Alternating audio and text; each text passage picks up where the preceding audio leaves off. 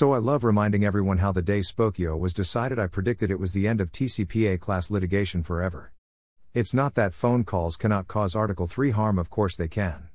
It's that there is a gap between the protections of the statute which prevent uninvited calls and the substantive harm caused by unwanted calls, i.e. those that are unwanted at the moment, since they, for instance, cause you to fall off a ladder or crash a car when you answer it, or those that are generally unwanted, like scam calls. And since whether a call is unwanted is plainly a subjective fact that cannot be discerned on a class-wide basis, TCPA class litigation should be dead. Of course, the courts have taken their sweet time catching up with me on this analysis. First, courts managed to find there was no gap between the procedural protections of the statute and the substantive right to be let alone. Wrong. They have finally mostly solved that part, but now they land most frequently at determining, in essence, that nobody wants uninvited calls anyway. Wrong. The most wrong of all, of course, are the courts that held unnamed class member standing was somehow irrelevant to the certification equation. That's just super wrong, but the 11th Circuit Court of Appeals mostly fixed that in Córdoba. Which leads to today's news: one court has finally got it right. And it won't be the last.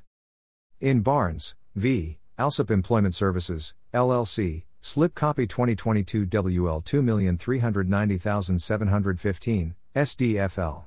July 1, 2022, the court issued a straight-ahead denial of certification on predominance grounds based upon the plaintiff's inability to prove Article 3 standing across the class, and that's just marvelous to see. For those wondering what I just said, let me break it into pieces. 1. Only people with standing can recover in federal court. 2. Only people who can recover in federal court can be in a class. 3. To certify a class, the plaintiff has to be able to identify who in a class is standing and who does not. 4.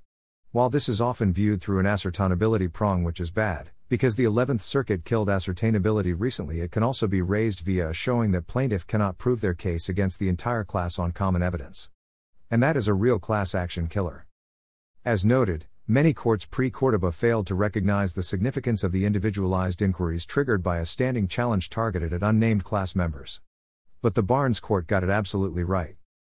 And the key finding that resulted in certification being denied is critical for folks to understand: not every voicemail causes concrete harm. Indeed, in the Barnes court's view, almost no singe voicemail will. An unanswered phone call that resulted in a voicemail has the same effect as a ringless voicemail because neither event deprives recipients of legitimate uses of their phones. In this case, the unanswered calls did not render the putative class members' phones unavailable, since the class members were not using the phone or ignored the call and used the phone for other purposes. As such, the putative class members were not all deprived of legitimate uses of their phones by the voicemails, and they do not all have standing simply because a voicemail was left on their phones. Get it? If the party does not answer their phone, then they were not harmed by the call. At least not in real time. At least not in the absence of some evidence they were actually doing something that was in some measure disrupted. The Barnes court found that the named plaintiff had suffered harm. She had received multiple messages and actually went through the headache of listening to them, getting annoyed every time she did.